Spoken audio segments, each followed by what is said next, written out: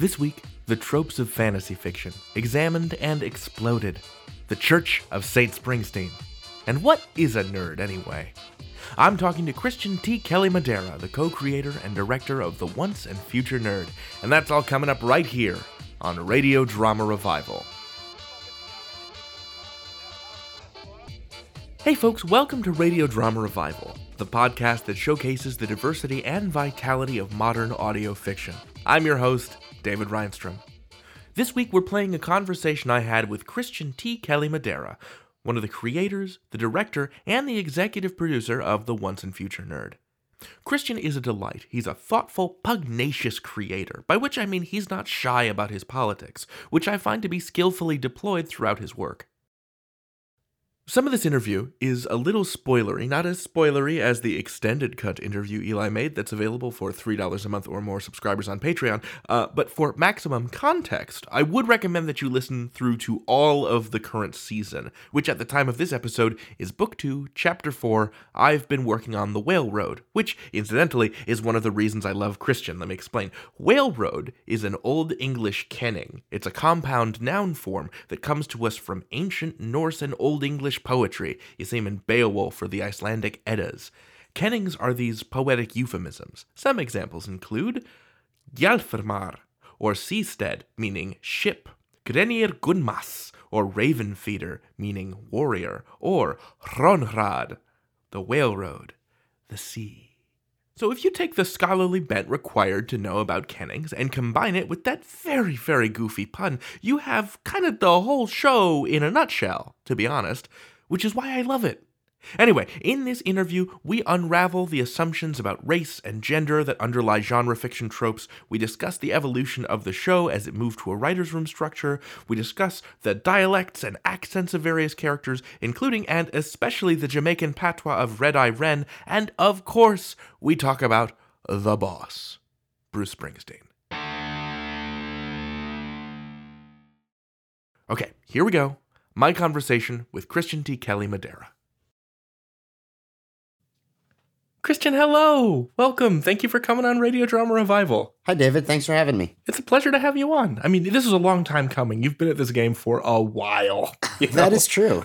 I feel like, what's the timeline? The initial kernel of this idea came about in, 2012, right? Yeah.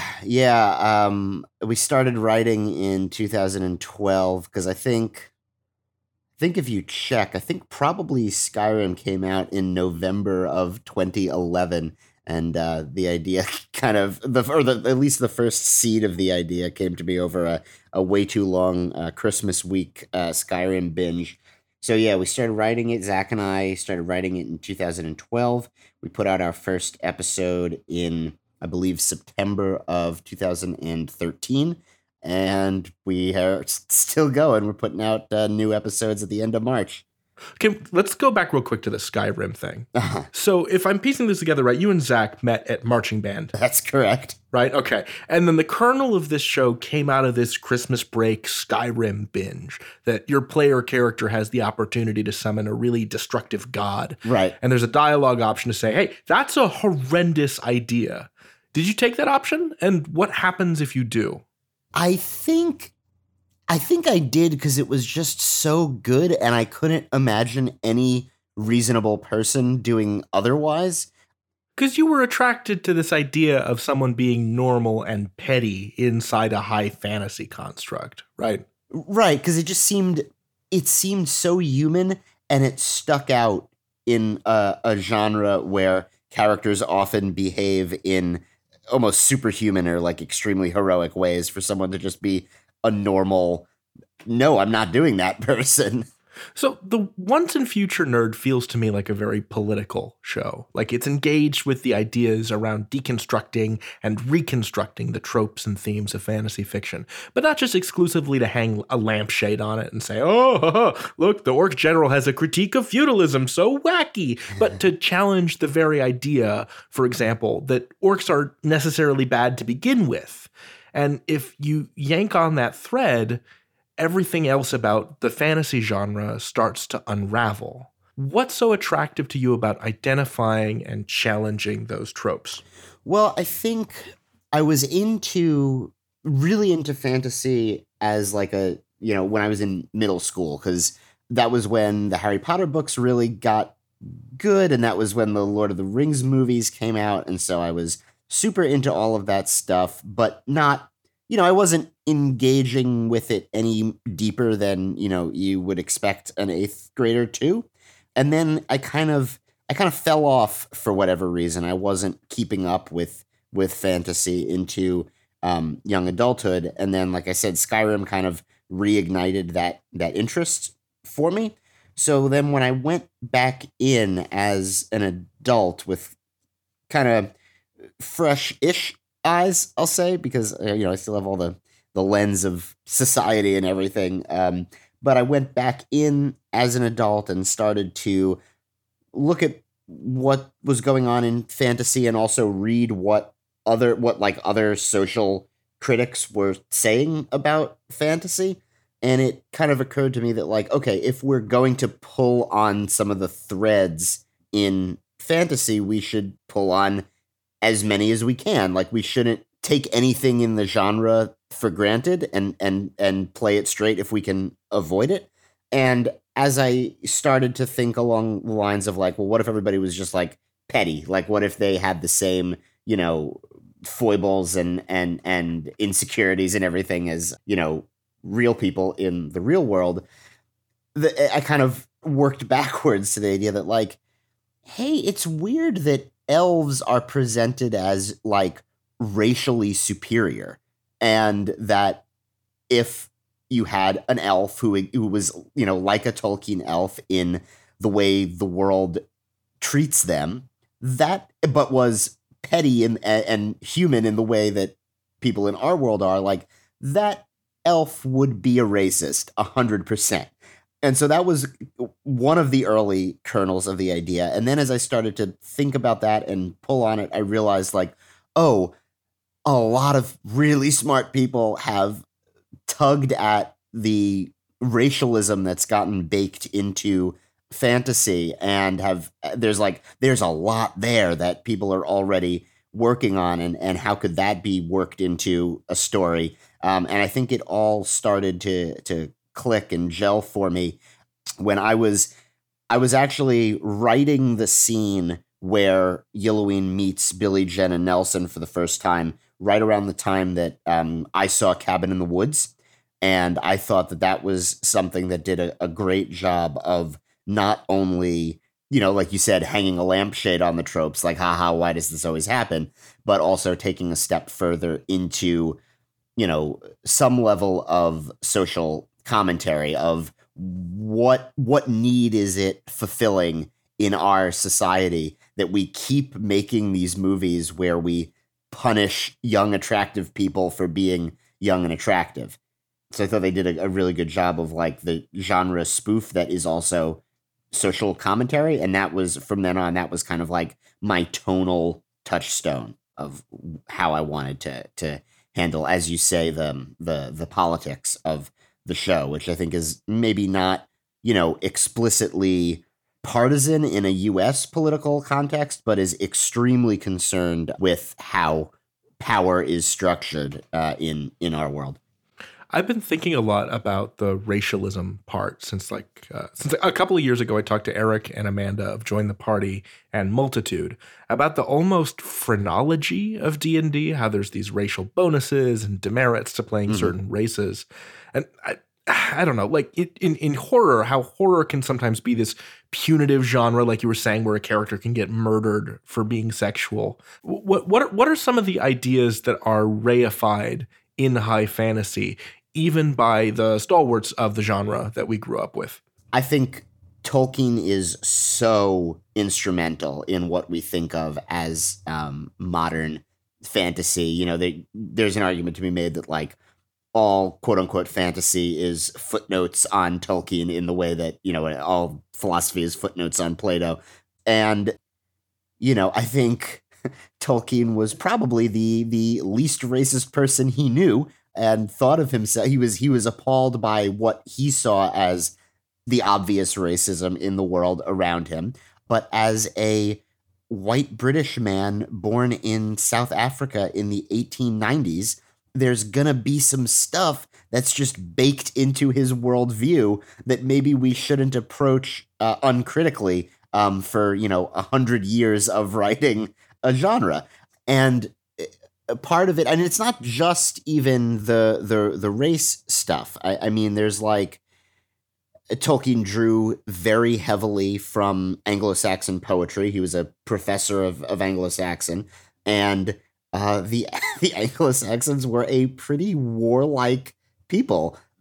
A lot of their poetry, really reifies, fighting and solving problems through violence, and makes that glorious. So I think that's always been a problem with fantasy, and I think I don't want to claim to be reinventing the wheel there. I mean, I think the whole quote unquote grimdark movement in fantasy, when it's at its best and when it's not just kind of, edgy for edgy's sake, someone like George R. R. Martin, what I think is doing very intentionally is trying to show just how awful it would be to live in a world where violence solves most of the political disputes. So that's certainly part of it. But there is undeniably, if not outright racism, there is undeniably racialism baked into. And can we gloss that real quick? So racism can mean a lot of things, but I'm using it to mean either discrimination or specific harms done on the basis of race, or animus on the dislike or distrust or whatever on the basis of race, whereas racialism is just the belief that race is a meaningful category and a reliable predictor of character in any way. And there's arguments over whether it's even possible for something to be racialist without being racist on some level. But I think you need to show your work a lot more to show something is racist, but it's very easy to show that Tolkien is racialist, just from the fact that, elves are the way they are because they're elves. Orcs are the way they are because they're orcs. Bilbo leaves the Shire with the dwarves, not because the Shire is boring, but because of his adventurous took blood. Sure.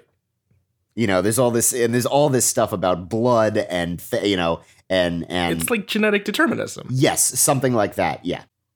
I love how much every character grows in the Once and Future Nerd, especially the Pennsylvanians.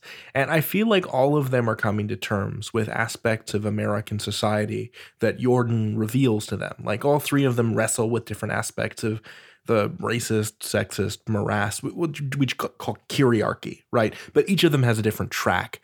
Nelson has to wrestle with the racism heretofore unseen in the media he loves. Billy has to expunge his dad's toxic masculinity, and Jen has to confront the limitations she's put on herself through self-hatred. Did the original plan for these characters change? What did you initially envision as the purpose of bringing them to Jordan? That's a really good question. I honestly can't say that I 100% remember what the original idea was, because it was, again, 6 years ago or whatever it was. Oh my God. I know that Nerd, Jock, and Cheerleader were like an early part of the idea, because I was also rediscovering Breakfast Club at about the time that I was starting to write this. And I know that very early on, there was this idea that there would be more to these characters than the roles they play in their subculture, and the idea of like Jen being a lot more book smart than she lets on, Billy having room to grow, Nelson having to all the stuff you said. And one of the struggles early on that a needle that was tricky to thread is, how do you give these characters that room to grow and kind of use them as a way to reveal the audience's biases to them without, on the one hand, you don't want to tip your hand too much about where the characters are going. And on the other hand, you don't want to make the characters so cliched, so generic in the beginning that it turns people off because they think it's a story they've heard a million times before.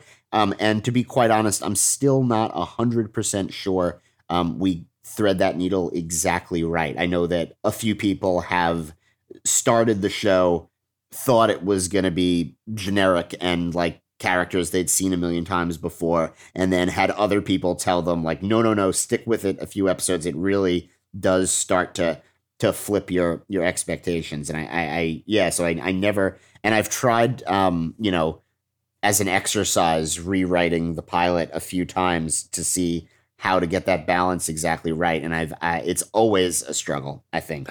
That sounds really hard. It's very hard. Another one of my biggest influences is Joseph Heller's Catch-22, which is, I think, my favorite novel of all time.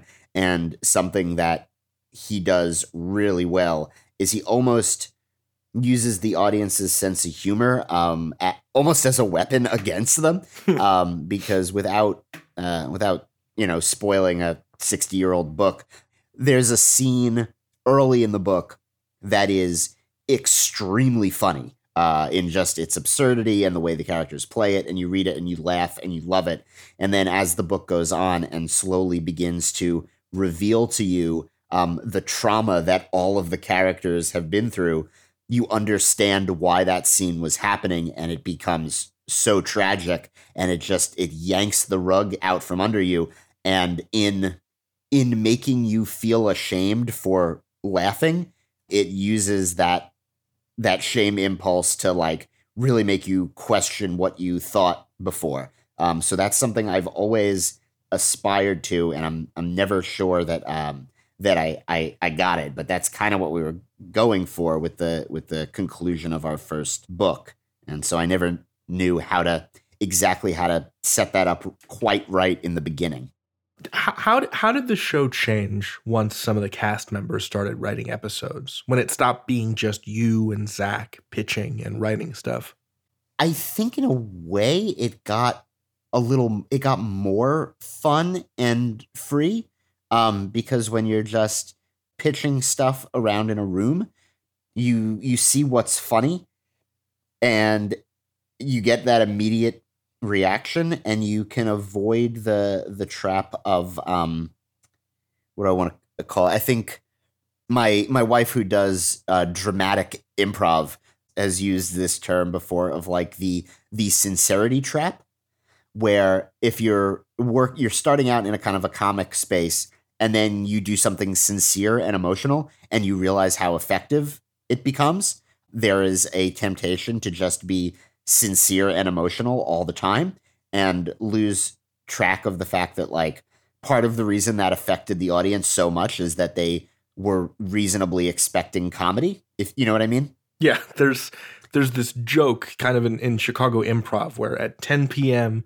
on a given Friday night in the middle of any long form improv show in the city, you'll always find this one actor giving an impassioned speech about their dad.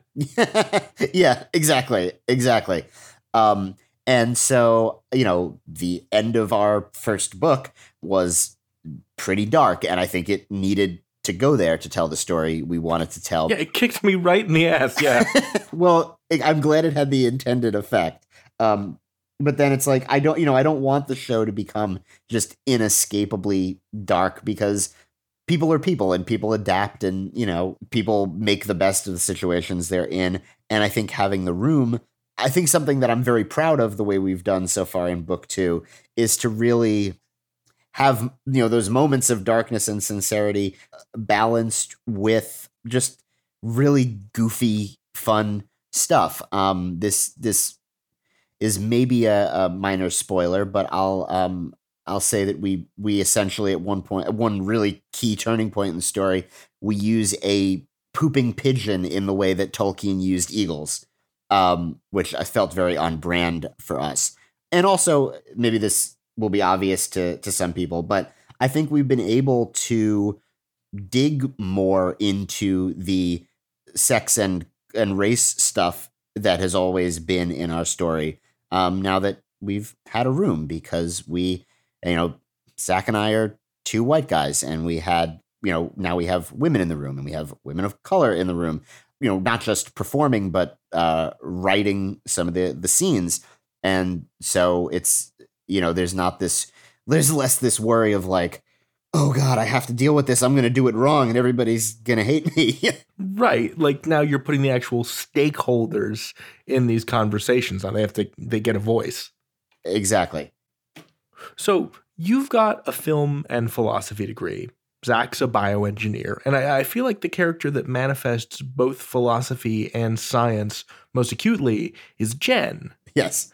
My question for you, does the title of the series refer to Jen and not Nelson, even though he bears most of the signifiers of male nerd culture? Right. I think that maybe it's up to the audience. Postmodernism. I don't mean to be too... This is more of your author is dead Pomo shit. I won't be able to pin you down on anything. Yes, exactly. I think the author's intent is ambiguity on that one, because I think at the core of this whole exercise, I think we're seeing one of the many fronts of our ever exacerbating culture war that we're seeing is a fight over what is nerd culture and who does it belong to. Yeah, my follow-up question was, man, what even is a nerd? Right. So I think that's part of the show, is that like, okay, who is the nerd and what does that even mean? So the character of Renault, which one of your listeners called the neckbeard mancer, or if you prefer, a nice chromancer, he's this brutal assessment of the classic nerd who expects to be rewarded with sex in exchange for kindness. And I'll be honest, that was me at the start of college. Like, if I didn't learn about feminism early enough, I could have gone down a really dark path. Can you tell me more about that character? And if you're comfortable, if there's some of your past self located in that character, because you play Renault, right? I do play Renault, and I think I'm in exactly the same boat as you, where like early college, I think I felt a lot of those same, all that same unlearned garbage that led to really unhealthy resentments. And I'm lucky that, I had people patient enough with me that I didn't go down that path. People are so patient with us. Yeah, I know. I feel like there's this overriding narrative where people are always ready to cancel white men, but people have been so goddamn patient with me. Yeah, no, exactly. It's like, we've talked about this before, but like in a perfect world, young white men would just try to learn on their own and take that first step and seek out the resources that are definitely there if they care to look. But if we're being honest with ourselves, I think every dude who cares about feminism has at least one woman in his past who was far more patient with him than he deserved. Every white 100%. Person who cares about anti-racism has at least one person of color in their past who is far more patient with them than they deserved. Yeah. But yes, I think I did focus all of that shame and fear of an alternate path into my performance of Renault, whom I detest as a character, but do adore playing, because it does play to my strengths as an actor, which are none. He's not a subtle character in any way, so I can kind of just my theater training kind of stopped in 12th grade. So a character where I can just kind of devour scenery and not be subtle at all is right up my alley. So, Christian, tell me about Bruce Springsteen. In an interview, you said that Tolkien was Catholic the way you were a Springsteen fan. Careful listeners will notice how you refer to Bryce Riverfell's lieutenants as Clarence, the big man, or the professor, right? Uh-huh. What interview did I say that in? I don't remember. That's so on brand. I'll look it up and I'll tell you after the interview. These were references, right, to real members, both living and departed, of Springsteen's E Street Band. And Bryce is from Freehold, which in our realm is the seat of Monmouth County, New Jersey, which is where Bruce is from. So what does Bruce mean? And this is such a, we could do an entire other interview just about this, I think. So I'm going to very trepidatiously crack open this topic and ask, what does Bruce Springsteen mean to you? To me, here's kind of a deep, dark secret of the show that will, I think, become more obvious as our current book unfolds itself. This is in many ways, to me, a story about America. And I think that Bruce Springsteen means to me a very specific way of being an American that I am largely sympathetic to, if not 100% on board with all the time. I think it's a good and defensible way to be an American. So there's 4 forts in Jordan that are the civic guard and are basically tasked with defending the human realms from outside threats, which in this case... Right, and I was trying to puzzle out which musicians they correspond to. Yes. As you name them, I'm going to try and guess. Okay. They all correspond to someone who I was listening to a lot when I started writing the story. And without my reference documents, I'm not going to be able to remember who is in which fort. So other than that, Bryce Riverfell is in Freehold. But so forgive me that. Seahold was, I want to say, Ivan, son of Morrison, right? So Van Morrison. Yes, Ivan, son of Morris. Yep. I was listening to a lot of Astral Weeks when I first started writing this to get me in kind of like a magic mood. And then there's Dylan Kerr of Blackhold. Yes. Right. And who was that? Is that Bob Dylan? So the trick there, okay. Dylan Kerr is actually John F. Kennedy, weirdly, not a musician. What? But because the speech that he gives about Traft, the one time we hear him talk, is very similar to something I read from Kennedy from, I think, his presidential primary debate, and what he was saying about the Cuban Revolution and about how, well, this is the sum of our sins in Latin America, and we'll have to answer for it at some point, which was astonishing to me to hear an American presidential candidate who went on to win say that. Sure. So Dylan Kerr is John Kennedy, but he is eventually, they wanted Traft, when he was being trained by the elves, to take his place.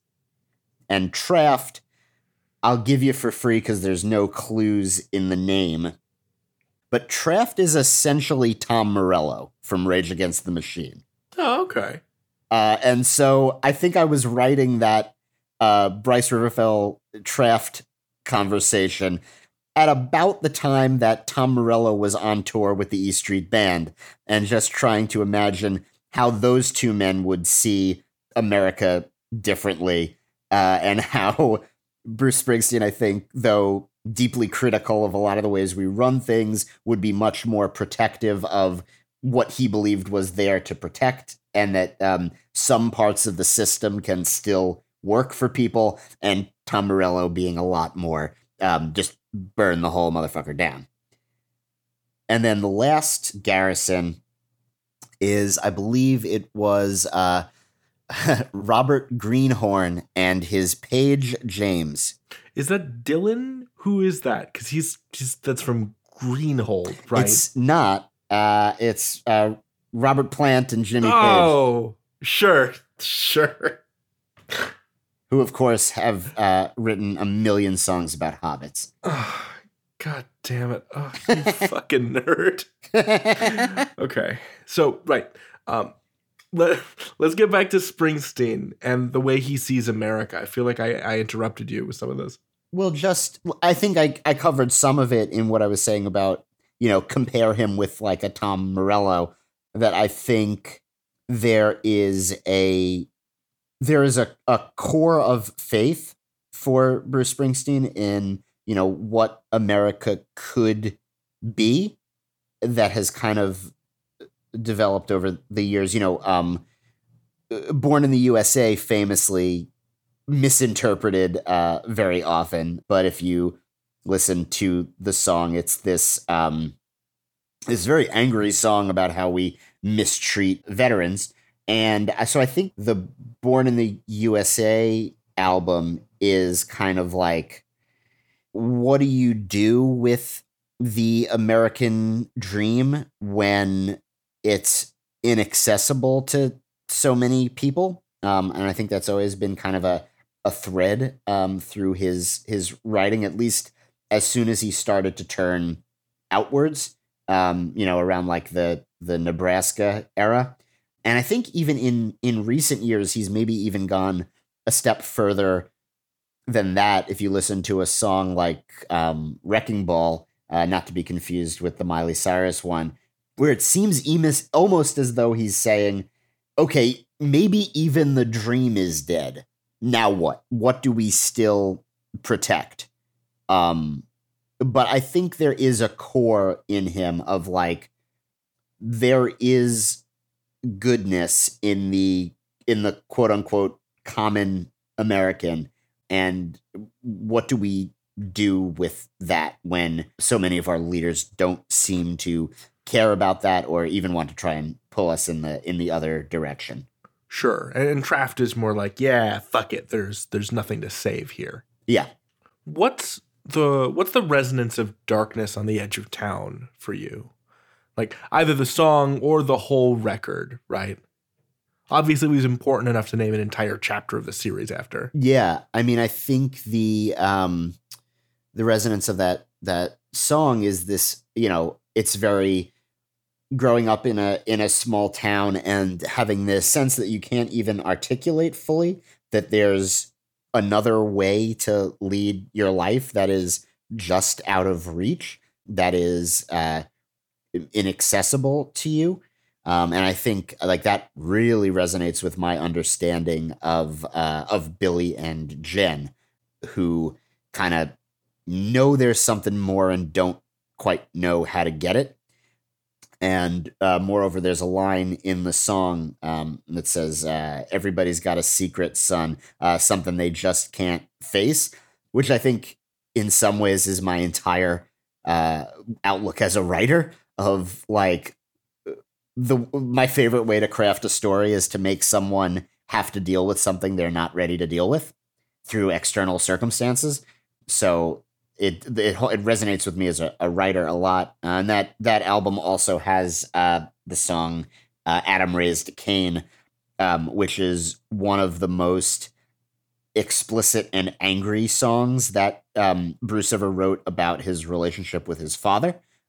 Which was kind of in the background of everything else he ever wrote. But that song is just all about that and just full of rage. And part of that chapter, Darkness on the Edge of Town, was also Billy dealing with his issues with his dad and trying to acknowledge that, or starting to acknowledge that he learned a lot of stuff from his dad that he doesn't want to define him as a person, which it feels very Bruce Springsteen to me. I have a sort of out of left field question for you. Yeah. So as a leftist, like, does it ever feel weird to find yourself writing a story about the restoration of a monarchy? Here's what I'll say. I've thought about that a lot. Next question. Okay. A couple of follow-ups, and you can deflect as you wish. Sure. Traft seems to embody a lot of the political opinions I've heard you espouse, something similar to what the late Congressman John Dingell wrote in the op-ed published the day he died, which was that political power does not belong to an elected official per se, but is held by an official on behalf of their constituents, which was neatly presaged by Traft's address to Smith the Smith, right? That who do you serve conversation. Right. Traft has these ideals that nod towards social democracy, but he makes a pact with chaos warlocks to try to achieve it. Whereas Regan is pragmatic, but initially amoral. Right. And both of these characters are oppressed along different axes and have different responses to each. This isn't really a question, but I know you've given their political philosophy some thought, and I wanted to see what you had to say on that score. Yeah, I mean, I think I would say Traft to me is not terribly unlike, say, a Che Guevara or something, where Okay. it's almost like, well, I mean, very simply, it's someone who is responding to legitimate oppression, but being too careless, too excessive in the harms that they will do to correct it.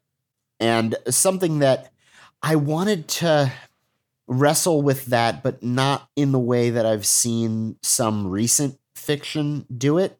Because I think something that really frustrates me, like I basically put down BioShock Infinite when it did this thing of this idea of like BioShock Infinite, basically, you meet the leftists who are fighting this, floating castle of racism that the game has built.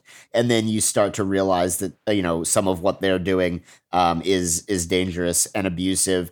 And the game at that point kind of throws up its hands and says, well, it's all bad, so I guess let's preserve the status quo where, enough people have $60 to spend on a video game, but maybe don't have healthcare. It's weird that the game developers would take that position.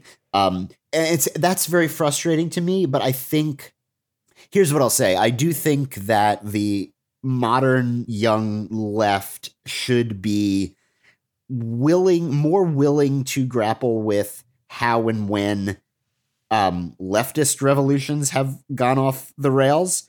And I know that the reason people are reticent to do that is because they're defensive against decades of bad faith attacks from the right that, like, step one, 70% marginal tax rate, step two, Maoist China, is not, really a fair line of attack. So I understand why people are reticent to do that. But then I've seen Twitter conversations where literally, someone took the position, actually, if anything, Mao was too permissive to the masses. And it's like, okay, no, we can't just have a race to the bottom of who can be the most revisionist in defense of the left. Like, if we want to actually build a movement that makes a more just society, we need to be clear-eyed about, left-wing injustice that has existed.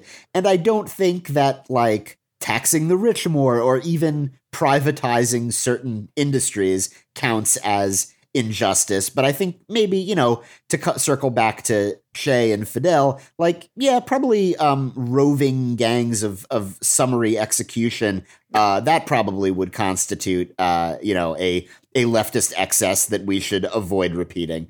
So Traft is kind of my attempt to good faith wrestle with that, where on the one hand, it's like, I see the fact that he's executed children as an unqualified, moral wrong, a gratuitous harm.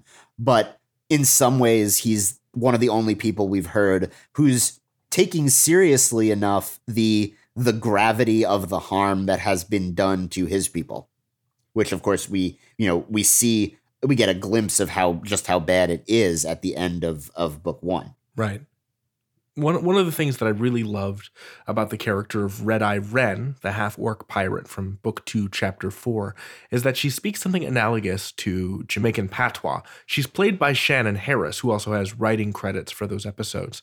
And I noticed when I looked through the scripts that Wren's lines aren't written in patois but in standard English. And that suggested to me that the decision to make Wren a patois speaker was Shannon's. Is that true, first of all? It's actually, we decided together that would be the dialect for Wren, but we also decided that I just think it's a bad look to write in dialect, especially when it's like, a black-coded dialect, when we haven't written in dialect for any other, we've got characters who speak in a Scottish dialect or an Irish dialect, and other than occasionally putting, a me where there would be a my, we don't write in those dialects. So the decision was like, okay, we're gonna write her in standard English the way we write every character, but we know that this will be the performance choice. Sure.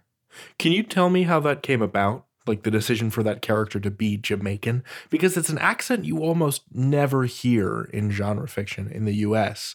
The closest thing I can think of are the trolls in the Warcraft universe, who kind of have this white dude's impression of what Jamaican sounds like. Yeah. Yeah, that's a whole can of worms to delve into. Yeah. What decisions were made to make that character, to give that character that dialect? Right. Well, I think a choice we made fairly early on when we were just kind of like brainstorming the show of like, all right, what do we think is annoying or even just boring about fantasy that we want to change? And one of the things was like, who decided that everybody just has, an English accent? Like, especially because the modern English accent sounds nothing like what they would have spoken in quote unquote fantasy times. So there was this idea of like, okay, well, if the elves are going to be racist, let's give them like aristocratic Southern accents. And then a justification for it can be that a, antebellum Southern accent is actually probably closer to what English sounded like in the 15 or 1600s than a modern English dialect for all sorts of, interesting linguistic reasons. And, we've got a port city with a vaguely Celtic past, with a large working class population, and also this kind of like very prestigious university there. So, they just have Boston accents. That seemed obvious. And then as we started to expand the world, we started to play more and more with like, how can we use dialect as a shortcut to, code characters certain ways. We knew that we wanted to have more characters of color in the second book. We knew we wanted to have more actors of color too. And so once we started talking about the idea of there being like a seafaring episode with pirates, it started to be, the idea was basically any culture who has ever meaningfully spent time on boats was fair game for dialects that could be there, which is why Ren's second in command has a Minnesota accent because of he's a Viking, but he's polite like the Scandinavian loggers who came over to this continent. But yeah, it was like, well, we've set up this world where there's kind of piracy, and we've hinted at there being a quasi-tropical island chain further off to the east, and it's like we seem like we're moving towards a kind of Caribbean pastiche in this part of the world, so why not introduce that with a Jamaican pirate? That all seems to check out historically. Sure. Also, the idea that all pirate accents must sound the same is directly the fault of this one actor. I don't know. Do you know this one? I didn't. There was this actor who was from, I want to say, Dorset, who played Long John Silver in the Disney Treasure Island from 1954. And he kind of has that Hagrid accent, right? Okay. This like rhotic accent. Arr. Yeah, arr, from the southwest of England where they say the ruh sound at the end of words. And that's like entirely where the pirate accent comes from generations of actors thereafter. That's what pirate was. Right. When in reality, the whole thing about being, it was a bunch of ragtag, either I want more money than any national navy pays, or I've been kicked out of everything else. So it was going to be, you'd probably have native English speakers and native French speakers and native Spanish speakers and native Dutch speakers and escaped slaves and, enslaved people. Right. And Yoruba speakers. Right. Exactly. And so it would probably have been just a linguistic chaos on a pirate ship. So I'm going to defend my very bold choices there. Yes. And quickly tell me what's happening. It's almost 12 o'clock. I have a neighbor coming by to drop off their TV stand. So give me the hot deets. Okay. And then we should, sadly, part ways. Sure. So Once a Future Nerd has new episodes coming out starting March 24th. It'll be our next chapter drops then, and 4 episodes that will release bi-weekly. And we're also we're kind of in a push to increase our Patreon intake. And so we've added a new stretch goal where if we get to $500 per episode, we will commission unique artwork for each of our chapters as they come out. And $3 plus patrons will get a high-res desktop wallpaper of that image. $5 plus patrons will get a sticker in the mail. And if you pledge $45 an episode, you will get a poster in addition to an associate producer credit on the show and all the lower tier rewards. We've also actually added a $60 per episode tier, which will twice a year get you detailed feedback from Zach or I on something you're writing, if you think that would be helpful to you. And what else?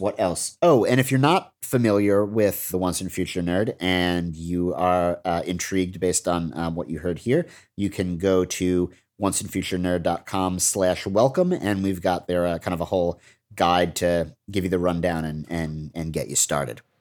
Christian, this was such a fun time. Thank you for coming on the show with me today. It has. Thank you, David. I'm so glad we did this. Me too. You are welcome back anytime, of course. Thank you. Maybe we can have you on to talk about like podcast music. That was something we didn't even begin to touch on. And I love the music production in the Once and Future Nerd. It started off good and it got even better. Oh, thank you. Yeah, we're we're getting even more ambitious with the music, and we've tried something in our new chapter that I'm not even 100% sure it works yet, but it is just auditory chaos that might be exactly the right choice. We'll see if I have the nerve to publish it. I cannot wait.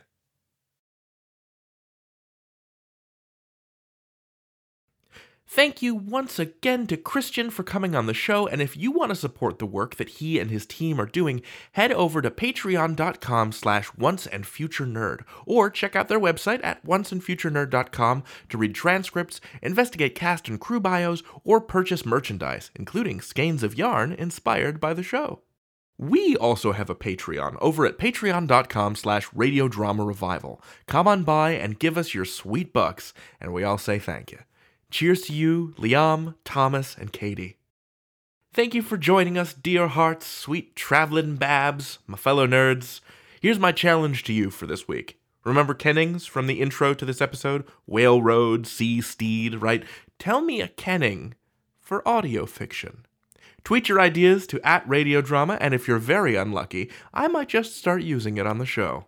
Oh, and one more thing about dialects. Remember the sage words of the Yiddish scholar Max Weinreich, who said, "A Sprach is a dialect mit an army und flot," which in English means a language is just a dialect with an army and a navy.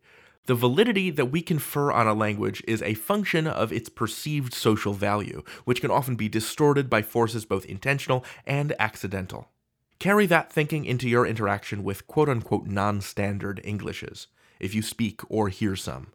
Your English is good. That's all. And now, your moment of will. Hey friends!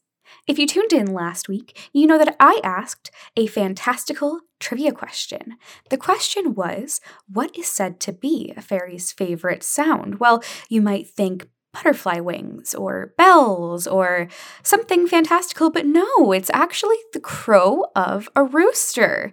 In fairies' defense, though, roosters are scientifically proven to be pretty neat. So, join us again for our next episode showcase of a modern audio fiction, and you'll hear another moment of will and another trivia question.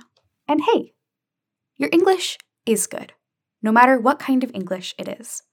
I'm proud of you. And now, the credits. Our theme music is Danger Diggy Doo by DJ Stranger Danger. You can find his music on SoundCloud. Our line producer is Will Williams. Our interviews producer is Eli McElveen. Our associate producer is Sean Howard. Our researcher is Heather Cohen. Our submissions editor is Elena Fernandez-Collins. Our social media manager is James Oliva. Our executive producer is Fred Greenhalgh. I'm your host, David Reinstrom, and this has been Radio Drama Revival. All storytellers welcome.